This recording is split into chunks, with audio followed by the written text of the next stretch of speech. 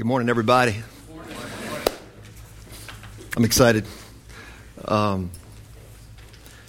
want to share some thoughts this morning about a teaching that's commonly held out in the church worldwide. We've addressed this before in the main meeting. I did this in March of 2010. I was looking back at the website. March of 2010, we did this message, and then we've done it here a few times. But I think it deserves repeating because it's some have maybe never heard what we shared last time about this message in the first place. But it's just really important that we really get this because it's a big part of the teaching that's out there in the church today, and it can eat away at the revelation of God's grace and God's love, and it can just basically put you back under law. If you don't see what's really the issues out there on this topic. And the topic is this topic about the Christian standing before the judgment seat of Christ. We've addressed it before, but I've never combined the scriptures in 1 Corinthians 3 talking about the passing through the fire and the loss of rewards, and because that's generally how they teach this. They go to 1 Corinthians 3, chapter 3, and talk about that passage, and they combine it with 2 Corinthians 5 and talk about the judgment seat of Christ, as if Paul is thinking the same thought, and he's not. And that's what I want to talk about. That's what's on my heart, just to share and to sort out some issues here, because if you have in your thinking that as a believer, not for salvation, not for being saved, not for going to heaven, but if you think in your mind that you're going to stand before Jesus one day as a believer, as a Christian, if you have in your thinking you're going to stand before God and God's going to judge your works, that's affecting your Christian life, whether you know it or not, because that's not truth. It's not the truth. There is no judgment for the Christian, period. Jesus said, "He who believes on me shall not come into judgment, but has already passed from death and into life." Hebrews says that people on earth have lived all their lives in fear of judgment because of the enemy accusing them of their sins and their weaknesses and their failures. All their lives in fear of judgment. Jesus came, Hebrews says, to render him powerless, who had the power of death, so that men would no longer have to live in fear who believe on him. For now the bride eagerly awaits him, Hebrews says, eagerly awaits him without fear. So if you feel like you're going to be examined by the Lord, if you feel like he's going to examine you when you go to heaven and you're going to be put on the spot. I mean, there's little chick publications out there that you can read where it says, "This is my life." And it's widely taught out there in Christian circles that the believer will stand before God, and God will show a replay of that whole Christian's life and show what he did right and what he did wrong. And that's out there. It's not only out there, it's in the minds of many believers. It's not the truth. It stifles the power of the gospel. The power of the gospel is this incredible, scandalous grace that has been lavished upon us. So much so that God has said, "I see no spot in you and no wrinkle in you or any such thing." Why? Because of the value he places on the death of his son. Jesus took all our sin before we were a Christian and all our sin after we were a Christian. All our sin, past, present, future. So there is no judgment, period, for the Christian, which is the awesome good news that lets us live the rest of our life on earth free from fear. For perfect love, or an unconditional love, has cast out all fear. I think I can show you from Scripture, if you'll open your heart and mind to what I'm going to show you in Scripture, I think I'll show you some things by the Spirit of God that might release you even deeper into this grace, into this awareness of his love and his awesome work that he accomplished for us. There is no fine print in this new covenant. There is no fine print that says, well, you're not going to be judged for heaven or hell because you believed on the Son, but get ready for the inspection of the sheep, and it's not going to be fun, so you better get your life in order. I mean, that's the kind of stuff that's out there. And it's wrong. And it's hurting the sheep, and it's not truth. And truth sets you free, and error will lead you into bondage. And that's what I want to talk about today, is what is this thing that happens after death for the believer? I mean, is it really a judgment for the believer's works? Is that true? Or is that not true? They both can't be true. It's either one or the other. Okay, let's take a look at that. And let's just look to the Lord right now. Just say, Lord, there's no way we can see these things without the Spirit of God. Who can know the thoughts of God but the Spirit of God? Lord, your word is like a sword that cuts through the traditions of men and the false teachings of men and the wrong teachings of the church by well-meaning people. They mean well. They've been taught this in seminary and they continue to teach others. But what does the Scripture really say about the believer and about judgment? Lord, help us see these things from the Scriptures. May the Holy Spirit open our eyes to see just how good you are, just how powerful this work was on the cross. For we were crucified with Christ. Nevertheless we live, yet not I, but Christ lives in me. And some will bear 30-fold fruit, and some will bear 60-fold fruit, and some will bear 100-fold fruit. But they all are righteous in Christ, with no blame and no fault.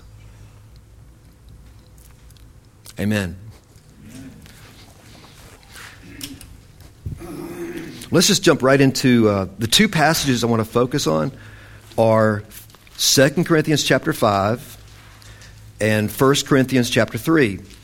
These are the two passages that are commonly combined together to teach that the believer is to stand one day before the Lord and give an account of what he's done in his life, and a judgment of the works of the believer. That's what is commonly said. So 2 Corinthians chapter 5. See what you mean? I'm borrowing Pam's glasses, and it's like I look up and it doesn't do anything, and then oh yeah. Okay. 2 Corinthians chapter 5 and 1 Corinthians chapter 3. Okay. Before we read these passages, let me just give a little quick summary of the two, and then you'll see it for yourselves as we read it. But first, well, let me say this. The teaching that says the believer has to stand or will stand one day before the judgment seat of Christ and give an account of their works goes something like this. It says, just to summarize, it says that a person is saved by grace through faith in what Jesus did. So it's not a matter of the believer being judged for salvation or whether they're going to go to heaven or not. But the teaching is common out there that the believer will stand before the judgment seat of Christ and give an account of what they've done in the body and be judged for their works to determine whether they get rewards or not. It will be kind of an inspection thing of the sheep, inspecting them for their faults and where they failed and where they did not fail and where they produced and where they did not produce and so forth. And it's portrayed as not a fun time.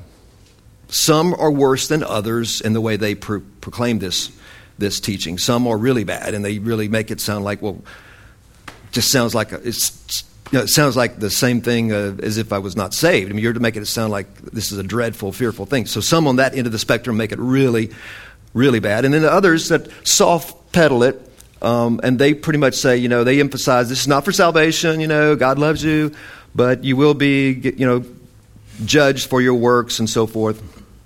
And, you don't want to disappoint the Lord, and you don't want to be in a situation where your life is exposed to everybody and, that kind of thing.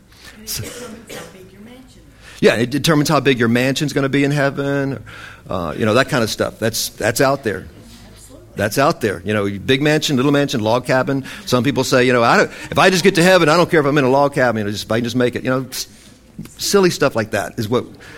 So this is the general teaching that's out there, and it is a fly in the ointment. The Scripture talks about a fly in the ointment. You know what that means? It means that you have this beautiful thing of oil, and then a fly lands in it, and you go, oh, great. It's like getting a beautiful bowl of soup at the restaurant, and a fly lands in it.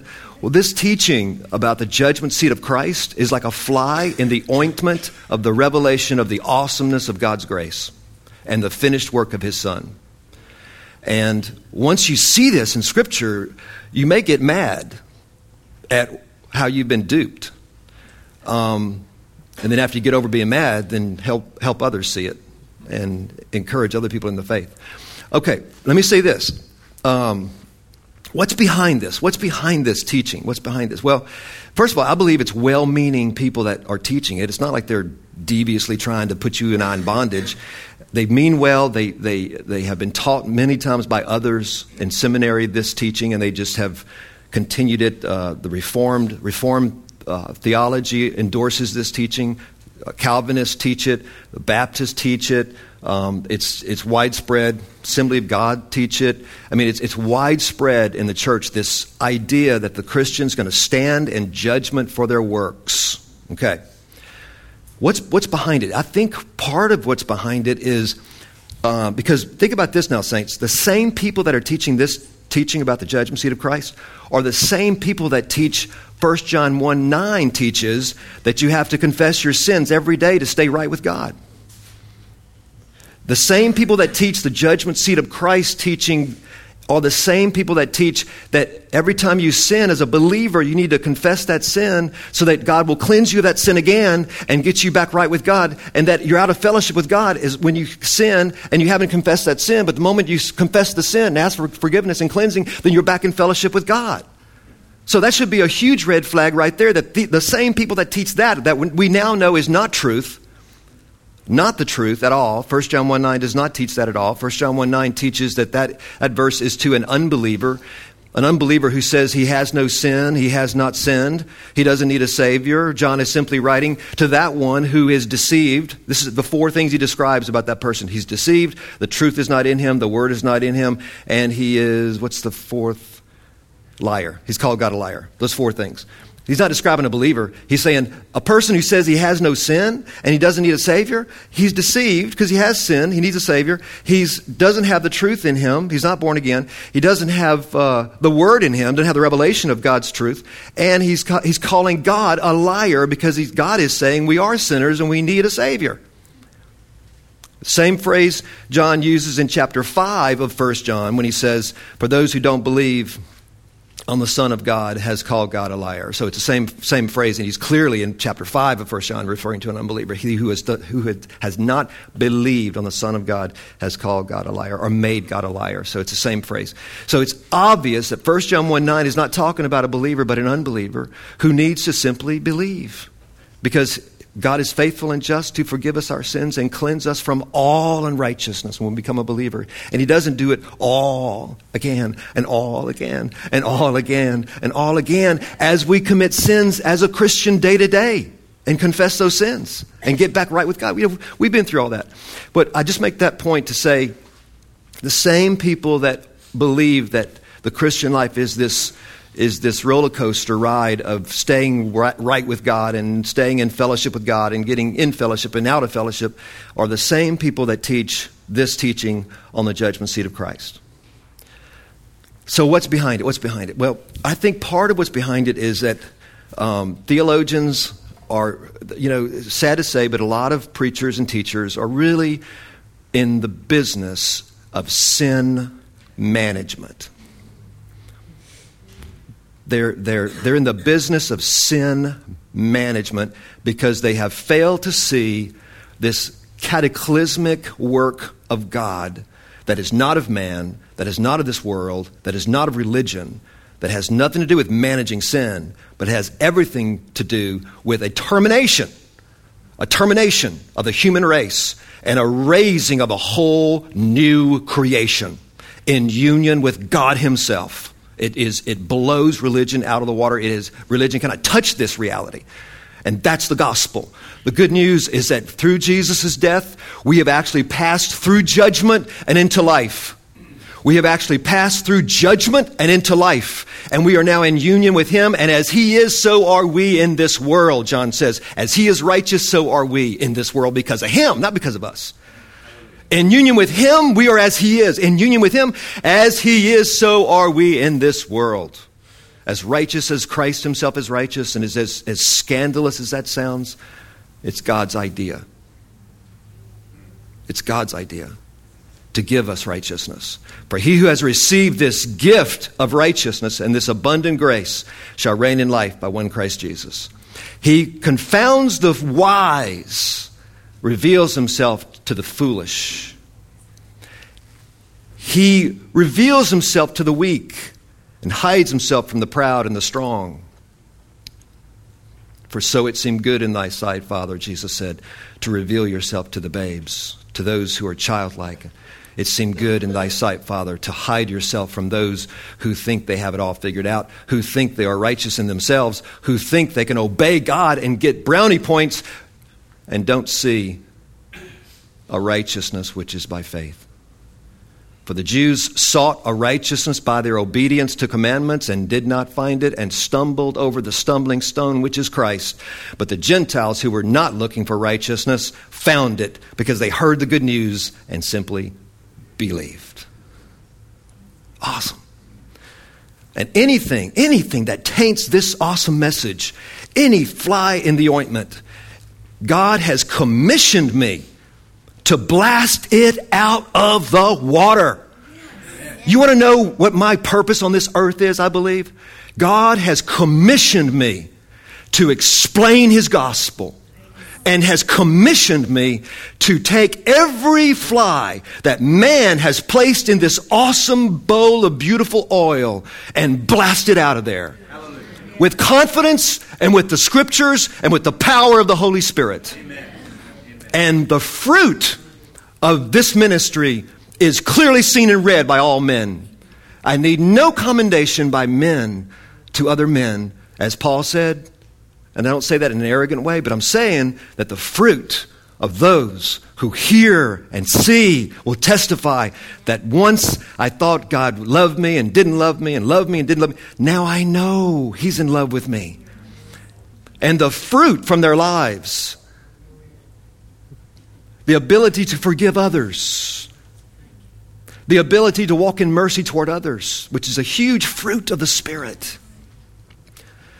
You talk to some legalists, man, they're so bound up with bitterness and unforgiveness and hatred and anger. Why? Why? Because they have left the true gospel. They have mixed it. And a little leaven leavens the whole lump. A little leaven of law leavens the whole lump.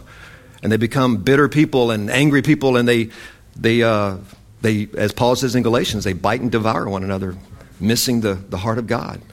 Jesus said some will even try to kill you because they think they're doing God's service. They think they're serving God. But they do that because they know not me nor my Father. So this is important. I mean, this is what I'm called to do. I'm called to help explain the gospel and to take all these pieces that have been taken out of place with God's help so that we can see clearly the simplicity of Christ, that simply to live is Christ. And he's done it. He's done it, and he's done it well. And there's no fine print in his covenant. When he says, I will be merciful to all your iniquities, I'll remember your sin no more, he means it. There's no fine print. When he says, he who believes on me shall not come into judgment, there's no fine print that says, except for the judgment seat of Christ for the works of the believers. No judgment. And it's just like God, because he's a God of a certain sound. The scripture says, who will prepare for battle if you have this uncertain sound? He's a God of a certain sound. He's very clear. This has been a secret that he's had hidden inside himself, Paul said, since the beginning of time, since before the world was made. This secret. Paul said a secret was hidden in God, not revealed to the sons of men till Christ came. This secret is so awesome, so profound. Do you think that this secret's got some kind of condition, small print, some kind of fly in the ointment, some kind of... No. Listen, this is something he didn't even tell the angels. The angels long to look into what you and I have. This thing is so awesome. It totally nukes this whole world. It nukes religion. It nukes the natural way of looking at things. It is totally foreign to man. It is of God. It is from heaven. And it is the power of the gospel that will change you and me and change the world. And religion doesn't get it. And they never will. Okay, let's look at this. Okay, so what? Oh yeah, fear management. What's behind this? Behind this, I think, is a desire to an attempt, not a desire, but an attempt to bring fear back into the equation. The scripture says perfect love has cast out all fear. Again, no fine print, except for the fear for the judgment seat of Christ. So keep your life in order. No, all fear, no fine print. Perfect love has cast out all fear. You and I can come boldly to a throne of grace to find help and mercy in time of need. Boldly. If there was any hint that there was any issue between you and God, you don't go boldly. You don't go boldly. I mean, one little spot and you could be toast in His presence. But because of the work of Christ, it's so powerful. It's so powerful that you can come boldly. I can come boldly to a throne of what? Judgment? No, a throne of grace. To find what? Discipline, instruction, to find help and mercy in time of need. That's our God. He did it. He did it. My sons and my daughters, I have put the spirit of my son in you that cries, Abba, Papa, Papa, come to me. Papa, cry Abba, cry Papa, come to me, run to me. Come boldly into my presence. I've done it. I've removed your sin from you as far as the east is from the west. It shall never again be counted against you. Your high priest is a high priest forever after the order of Melchizedek. By my own mouth, I swear by my own self, he is your high priest forever. No sin will ever be held against you again, and he lives forever. He is your high priest after the power of an endless life. Amen. I love that. God swears to us that they who have fled for refuge may have strong encouragement. They who have fled for refuge in me might have strong encouragement. No hint of any judgment of the works of the believer at all. It's awesome. I tell you, this is God speaking. The Lord Himself is trying to convince His sheep, His church. This is going on the website. This is going around the world. You know, we have people in Singapore listening to our messages, and in England and Canada and in Croatia and in Africa. I mean, I get a report once a month from Daniel. It's awesome. People, this is not just us, but the word of His finished work is going out all over the world, changing teachers, changing preachers, changing believers, because it's truth. Joseph Prince is out there doing an awesome job proclaiming the finished work of Christ in all these countries on television. It's awesome. Steve McVeigh is writing books. Bob George, who wrote The Naked Gospel?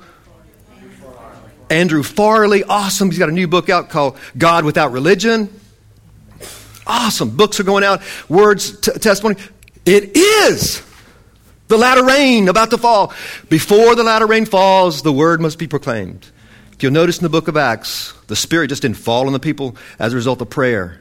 Prayer is important to prepare the hearts and to bring the revelation. But in the book of Acts, the Spirit of God was not poured out on the cities until a man was sent to speak words. The angels had to come get Peter to go to Cornelius' house in Caesarea, and the Spirit prepared the people, and the angel said, send for a man who has words for you. Words. And he came, and he opened his mouth and spoke this revelation of the finished work of the Christ. And he said, whosoever believes on this man shall receive forgiveness for all their sins. And then the next verse says, and when he said those words, the Spirit of God fell upon them. Because they believed. They were ready. They believed. It's awesome. So what's happening right now, saints, in the world? I'll tell you what's happening right now in the world. There is a pure gospel going forth from all corners of the globe. There is a pure gospel. Jesus said the good news of the kingdom of heaven must be preached in all the world before the end comes. The true gospel of the kingdom of the other realm, the reality in God that we have in Christ, this other reality in the kingdom that is now inside of you in the Spirit, righteousness, peace, and joy in Him must be proclaimed in all the world before the end can come. And then he says, and then the end shall come. So what's happening is this word of God's grace, of pure grace, of Clark Whitten's new book, Pure Grace. Clark's message is going out. All these messages are going out, and it's spreading around the globe. And what's happening is that people are receiving, and the Spirit of God is bearing witness to the believer and returning them to their first love. And their life is like, oh my God, I feel like I've been born again. I've heard that so many times. It's so cool. I love hearing that from other believers that say, wow, I feel like I've been born again. Throwing off the shackles of the law that religion has put on us. And then unbelievers are hearing it for the first time. And thank God they don't have to go through all the stuff we had to go through to get rid of the baggage of legalism so we could see grace. They just hearing it like the Gentiles did and receiving it, and they're like just going ballistic. Ballistic in love with God. And the Spirit is moving. It's awesome. It's so cool. Do you bear witness with that? Yes. Awesome. It's so cool. It's right there in the spirit of the bride. It's right there. Okay. So fear is a motivation I think that some people have in trying to promote this. And then you also have, I think another motivation is the natural, fleshly man that still wants a pat on the back. Still wants to know that I'm going to get more than he because I do more than he. I do more than that guy. I'm going to get more than so-and-so down the street because they call themselves a Christian, but I'm dedicated. They're not. And by George, there better be a system where I get more than him because that's, I believe in grace too, but, I better have more in my mansion than him. It's part of the natural, fleshly, prideful man that can't let go of self-righteousness.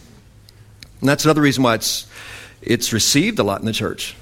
Because these people that are scared to death of grace find something to hold on to. Oh, good. You mean if I work hard, I can get something from God? No. All our works are as filthy rags. And when we do have any good works, it's Him, not us. For it's Christ in us who lives through us. And yes, we will bear fruit, some 30-fold, Jesus said, some 60-fold, some 100-fold fruit. But He loves His entire orchard.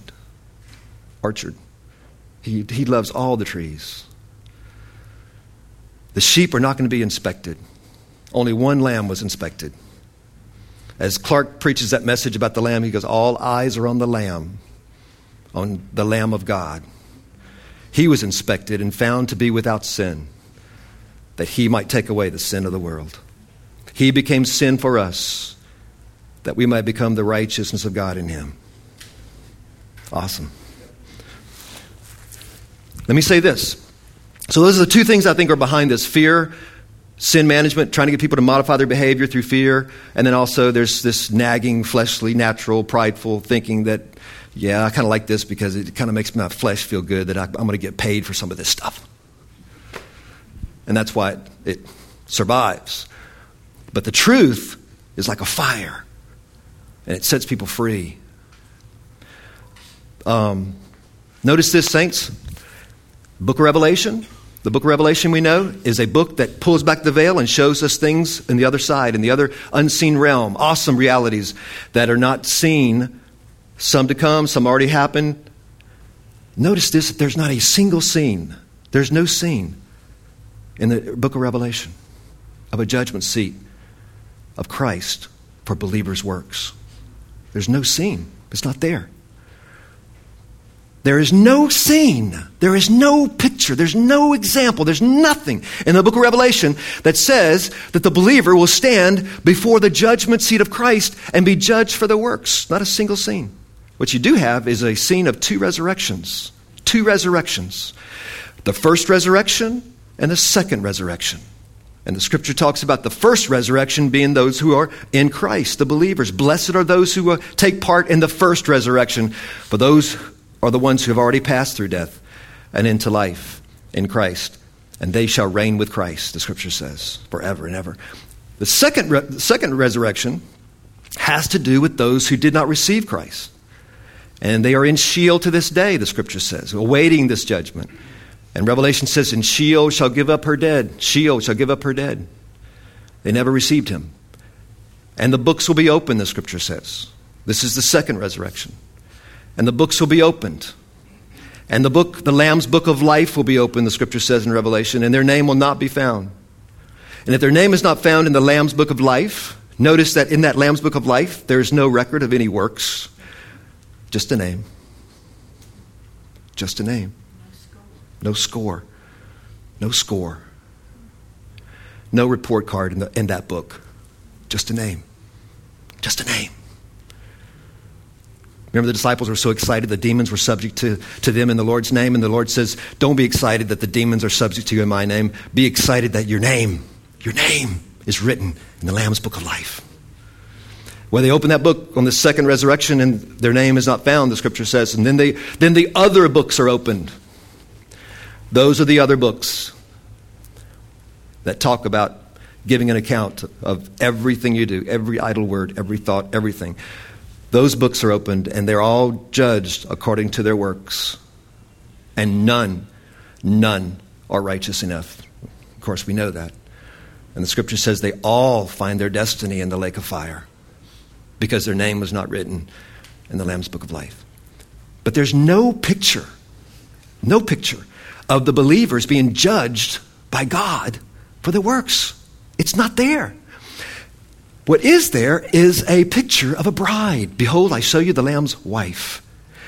A bride. There is a marriage feast. There is a celebration. All those things are in the book of Revelation. But no judgment of this bride. No judgment of this bride. Tell you something else. And all the parables of Jesus, all the parables that he taught, when he explained the mysteries of the kingdom of heaven, all the parables, there's not a single parable that speaks of the believer standing before God being judged for their works. Not a single one. Not a single one. There's two that kind of like maybe not even come close, but maybe you might consider. One is the parable about the sheep and the goats. We all stand before God and he'll divide the people between sheep and goats. Notice it's not a judgment of the sheep to inspect the sheep. It's a judgment of who you are. Are you a goat? Meaning you never believed and you're not born again. Or are you a sheep and you believed and you're born again? So even in that parable, it's not a matter of judging the sheep. It's a matter of judging the human race. For we all shall stand before God. That's the scripture. That's true. We all shall give an account of our life before God. And that's why Paul says to believe. So you don't have to give an account of your sins because he took our sins for us. We'll look at that in a second, in chapter 5. So in that parable, there's no indication that he's examining the sheep. There's another parable that seems to maybe come close, but it actually affirms what we're saying, and that is the parable of the talents. You got a brother who gets 10 talents and a brother who gets 5 talents, and you have one who gets 1 talent. And Jesus tells this story, and he says the guy who had 10 talents went and invested the money. Talents is really a picture of money. And he came back with 10 more talents, and his master says, well done, good and faithful servant. Enter into the joy of your Lord. You've been faithful over a few things. I'll make you ruler over many. Then the guy with 5 talents comes back with 5 more talents. And this is so cool. When you read the Gospels, read this parable, Jesus says the exact same words to the one who had 5 talents. Exact same words on purpose. To the letter. He says, well done, good and faithful servant. You've been faithful over a few things. I'll make you ruler over many. Exactly. So it's not a matter, how much, or it's a matter that they received. And when they received, they bore fruit. Some will bear more fruit than others, depending on our faith and, life circumstances, and our ability to grow in faith, our choices and so forth. But he loves us all. Now, the third guy, the 1 talent, the scripture says he came back with nothing, and he was thrown into outer darkness with gnashing teeth. Well, that's not the Christian. That's obviously not the judgment seat of Christ where you don't get a reward. I mean, he's thrown into outer darkness with gnashing teeth. He had nothing to show. What is that a picture of? That's just a picture of someone who has been given revelation of this gospel and didn't receive it. They buried it. They just said, nah, that's not for me. Or, nah, I like the praise of men more than the praise of God. Or, nah, I've got my position in the church and I don't want to rock the boat, so nah, whatever it is. Or in the synagogue, many of the Jews did not believe because they didn't want to lose their position in the synagogue, the scripture says. Same thing is going on today in the Gentile church. There's unbelievers in places of authority in churches that are not even believers. They're not even born of the Spirit. And they fight against this gospel of grace because it destroys their power to control and they don't want to lose their position in the church. They're out there. Jude says there are men who have crept in unaware, among us who fight this gospel of grace. But anyway, so there's that parable of the sheep and the goats, and the parable of the talents. Not even close. So there's no parable that talks about this. There's nothing in the book of Revelation that has a picture of any close to this. So where are we getting this? Well, there's only 2 times in the entire Bible, 2 times, is the judgment seat of Christ referred to as a phrase, the judgment seat of Christ. Once in Romans 14, you might want to take a look at that later, Romans 14. Romans 14, Paul simply says, we shall all stand before the judgment seat of Christ. In the context of what Paul is saying there, he's at the end of his Roman treatise on the Christian faith. He's at the end of his letter. He's tying up loose ends, and he's basically addressing an issue that was in the body of Christ at the time. And the issue was they were judging other believers and saying they're not really a believer because of such and such. They were not receiving their brother because they were saying, no, he can't be a believer because he doesn't honor the Sabbath day. Or he can't be a believer because he drinks wine. So in Romans 14, Paul addresses that, and he goes, look, one man drinks wine, one man doesn't. One man eats meat, doesn't. One man honors one day above the other days. One man honors all days the same. They do it as unto the Lord. He goes, receive your brother. Don't judge your brother. Don't judge your brother as being an unbeliever because outwardly you feel like that can't be a believer because of the way he dresses or she dresses or what they do. And he goes, stop that. He goes, stop that. Stop judging one another. We're all going to stand before God. It's going to be clearly seen who's a believer, who's not a believer. That's what that verse is talking about. It's not talking about a judgment of believers for works and rewards. It's talking about simply telling the church, stop judging your brother and considering them an unbeliever just because you don't agree with some things are physically in your eye, visibly you're seeing in their life. Because God is at work in all of us to will and to do according to His good pleasure. He's manifesting His life through us. Gradually, some people might be further along than others in their maturity in Christ. So Paul is saying, stop doing that. The Lord knows those who are His, the Scripture says. The Lord knows those who are His, and it'll be clearly seen when we're standing there, who's a sheep, who's a goat, because the Lord will make it manifest. So Paul says, stop judging. The wheat and the tares are to grow together. Do not try to pick up the tares. Do not try to pick out the tares. Jesus said, don't do that because you'll end up hurting the wheat. Let them grow side by side. He said, don't worry about it. It's not your job. It's not your job to judge somebody to see if they're a believer or not a believer. It's not our job. Our job is to feed the sheep, to spread seeds, to encourage the believer, and let the chips fall where they may. And those that have fertile ground, those who are in Him will receive it and grow. And those who are not of Him will either become a believer or reject it. And that is up to God. So we let it go, we let it go, we let it go, and let the wheat and the tare grow together. In the end, Jesus said, at the end of time, the angel shall separate the wheat and the tare, the sheep and the goats. Once again, not a picture of any believer standing before God being judged for their works. Not there. Not there. Not there. Not there in Revelation. Not there in the parables. Not there. So, 2 places judgment seat of Christ is referred to. Romans 14, we just talked about that. Now, the other place is 2 Corinthians chapter 5, where it says we should all stand before the judgment seat of Christ. Got to go by this real fast, but chapter 5, judgment seat of Christ. Let me summarize real quick. Is Paul telling he's writing to the Corinthians, but he's saying that everybody's going to stand before God one day. And that's what we just said, a minute ago. Everybody's going to stand before God one day. And then he says, knowing the terror of the Lord. King James says terror. Other translation says fear. In the Greek, it actually means terror. It means, in the Greek, it means something very, very scary. He says, knowing the terror of the Lord, we persuade men. We persuade men. Persuade men about what? Now, it's interesting and odd that if this passage is talking about rewards, you would think the word reward would appear at least once. It does not appear.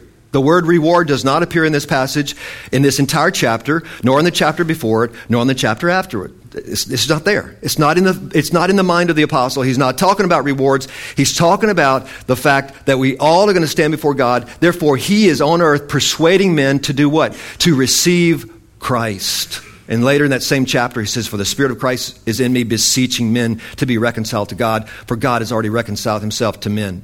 For God was in Christ, the same chapter, God was in Christ, reconciling the whole world unto himself, not counting their sins against them, not counting what they did in their body, whether it be good or whether it be bad, against them. For even our good is as filthy rags before God. Not counting it, not considering what we've done at all. For the next verse after that, when he says, knowing the terror of the Lord, we persuade men, the next verse says, for we have considered this, that if one man died for all, then all died. What's he talking about? If one man died for all, then all died. He's referring to judgment here, because the whole scene is about the world standing before God in judgment. He goes, and we have determined that if one died for all, then all died. All died in judgment. Therefore, the judgment is passed for the world if they'll just believe, is what he's saying. If they'll just receive, for if any man be in Christ is a new creation, it's a whole new thing. The whole world has been rewired by God. See? You see it? You see it? That whole chapter, and I don't have time right now to go through the verse by verse, but maybe next time we'll do that. But look at that closely. The whole chapter is not talking about a believer standing before God to be judged for their works for rewards. Isn't it odd that the word reward does not appear in the entire passage? Isn't it odd that the reference to fear and terror at this judgment? Because all those who teach this doctrine clearly say, no, you're not. It's not a time of terror or fear because you're going to be saved. It's about rewards. No, Paul says, knowing the terror of the Lord, we persuade men. Persuade men to do what? To be more fruitful? To have more good works so they have more rewards? No, he's not talking about that at all. Persuade men that if one died for all, then all died. We beseech men, be reconciled to God, for God has reconciled you to him. That's what he's talking about. In that chapter 5, 2 Corinthians chapter 5, he's not talking about a judgment for the believer for works. He's talking about a judgment that all men will stand before God, and they will be determined. It will be clearly determined that time whether they're a sheep or whether they're a goat. Therefore, knowing this, we persuade men, because you do not want to stand in the presence of God in your own righteousness. It is a terrible, fearful thing to fall into the hands of the living God. And you're there in your own righteousness, having rejected his Son, having rejected the work of his Son. Oh my God. What arrogance, what self-righteousness, what pity Paul has on those who reject this awesome grace, this awesome gift of the Son, who does despite to the Spirit of grace, who tramples underfoot the blood of the Son of God. That's what he's talking about. Chapter 5, 2 Corinthians. It's so clear. Now, 1 Corinthians chapter 3, he's talking about a totally different thing. He is talking about believers getting rewards and getting, blessings and rewards for their fruitfulness. He is talking about that, and that's why he uses the word reward there. It makes sense. 1 Corinthians chapter 3. But notice the word judgment does not appear, because he's not talking about judgment, he's talking about rewards. So in chapter 5 of 2 Corinthians, men teach us that that's talking about rewards, but the word reward does not appear. And in 1 Corinthians chapter 3, men say that's talking about judgment, but the word judgment does not appear. But the word reward does. Think it through, saints. Think it through. Read it for yourself. Search these things to see if they be so. Be like the Bereans. Search the Scriptures. Don't let a man teach you something that is contrary to the Scripture. See what the Scripture really is saying. So what is it 1 Corinthians 3 saying? 1 Corinthians 3 is saying, that chapter is talking about, be careful how you build as a believer. Once we become a believer, the foundation is Jesus himself. But we can build on that foundation as we grow, as we mature. And we build on other people's foundations too by what we teach. Because in that chapter he's talking about teachers too. Teachers who teach wood, hay, and stubble are not helping people. Teachers who teach fear, motivation, behavior modification, sin management are not helping people. They'll still be saved, Paul says in that chapter. They're a believer, their foundation is Jesus, but their life might end up in ruin because they've put their hope in a man or in law or in flesh or in church or in religion. And we see it every day. I see it all the time. I see people that have attached themselves. They are Christians, they're born again, their foundation is Christ himself, but they have attached themselves to either a church, organization, or a man, and that man falls into sin and they're wrecked. Or they attach themselves to a teaching that promotes this works thing that that if I do this and obey, God's going to reward me, and it's all about the reward, and they're focused on the reward, and then it doesn't come. Their life they end up in all kinds of tragedy, and they wonder, where's God? I've done all this for you. Why I've worked so hard for you. I see it all the time. I've worked so hard for you. Why did my son get killed in this car accident? I worked so hard. Why would God let this happen? Why would my house be destroyed in a hurricane? Why? And they, they're still a believer, but they just kind of check out. Don't go to church anymore. Just, wood, hay, and stubble. So what is the fire referring to in this verse, chapter 3? It is not a judgment of God. That's what they do. They try to connect the word fire and judgment. What is this fire that burns up the wood, hay, and stubble, but that cannot burn the gold and silver and precious jewels, which is rocks that the fire can't hurt, just makes them shine brighter? What is this fire? The fire, contrary to what is being taught right now, it's not like, you stand before God and you're like the cartoon character where the fire blows you up and you're like the smoky, all black and smoke going up with, like a crispy critter. Okay, I'm saved, but I barely made it. God, that was a waste of life. All my life burned up. At least I'm saved. No, that's not it at all. What it is the fire refers to the fires of life. This life. Peter says this, the test of your faith is like going through the fire in this life. Peter says, be not amazed by the fiery trial. Don't consider it a strange thing, the fiery trial that you have in this life because you belong to him and not to this world. The persecution, the rejection of this world. The fire is it's the wind and the rain that falls on both houses in Jesus' parable. The wind and the rain will fall on both houses. The fire will fall on all of us in this world. The wind, the rain, the trials. That's the fire is talking about living on this earth. And if we are building with wood and hay and stubble, then the big tragedy that may come in our life because we live in a fallen world, and not because of a God who's doing it to us, but because we live in a fallen world and there are enemies and there are devils that hate God and hate you. If we build on law and flesh and religion, we'll find our so-called fruit that we're having to pump up and keep going all the time collapse, and we'll wonder why. That's what that's talking about. And that's why Paul says the foundation, the structure must match the fabric of the foundation. The foundation is spiritual. It's Christ. And the structure must also be spiritual. So that when the fires come, you'll say, though he slay me, yet will I trust in him because I know he didn't do this. There's an enemy.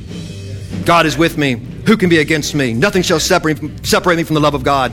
And you'll be more on fire than ever because you're building with gold and silver and precious jewels, not attaching yourself to men or teachings or self-righteous thinking or law or religion or organizations of men, but attaching yourself to the Lord himself. Your life, for Christ is my life. And nothing can shatter that. That's building with gold and silver and precious jewels. And that one shall receive a reward because he is also explaining this to others, and they too. For you shall shine, Daniel says, as the stars of heaven. You who have insight shall shine as the stars of heaven as you teach others about this righteousness, which is by faith. And God is glorified. God is glorified. So when you get a chance, take a look at that again. 2 Corinthians chapter 5, that chapter. Compare it with 1 Corinthians chapter 3. See, it's talking about two different things. And maybe one day we'll look at it again verse by verse because we don't have time today. But I want to give you that background, give you the summaries, talk about Revelation, talk about the parables, so you see the thrust of the evidence. The thrust of the evidence. It's so clear from Scripture. Don't let men take a little phrase from one chapter and disregard the whole book and disregard the gospel.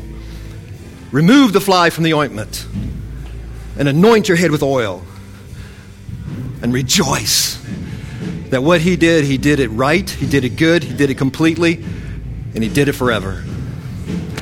Lord, thank you so much. Thank you for the Word of God as a sword that cuts our bondages and cuts through the traditions of men. Lord, I pray that this would bear much fruit on the internet and in this body of believers. I pray for my brothers and my sisters. I pray that we would be bold and not be afraid to preach Christ and to boast in Him. We boast in Christ. Thank you, Father, that we can go boldly to a throne of grace to find help and mercy in time of need. Amen.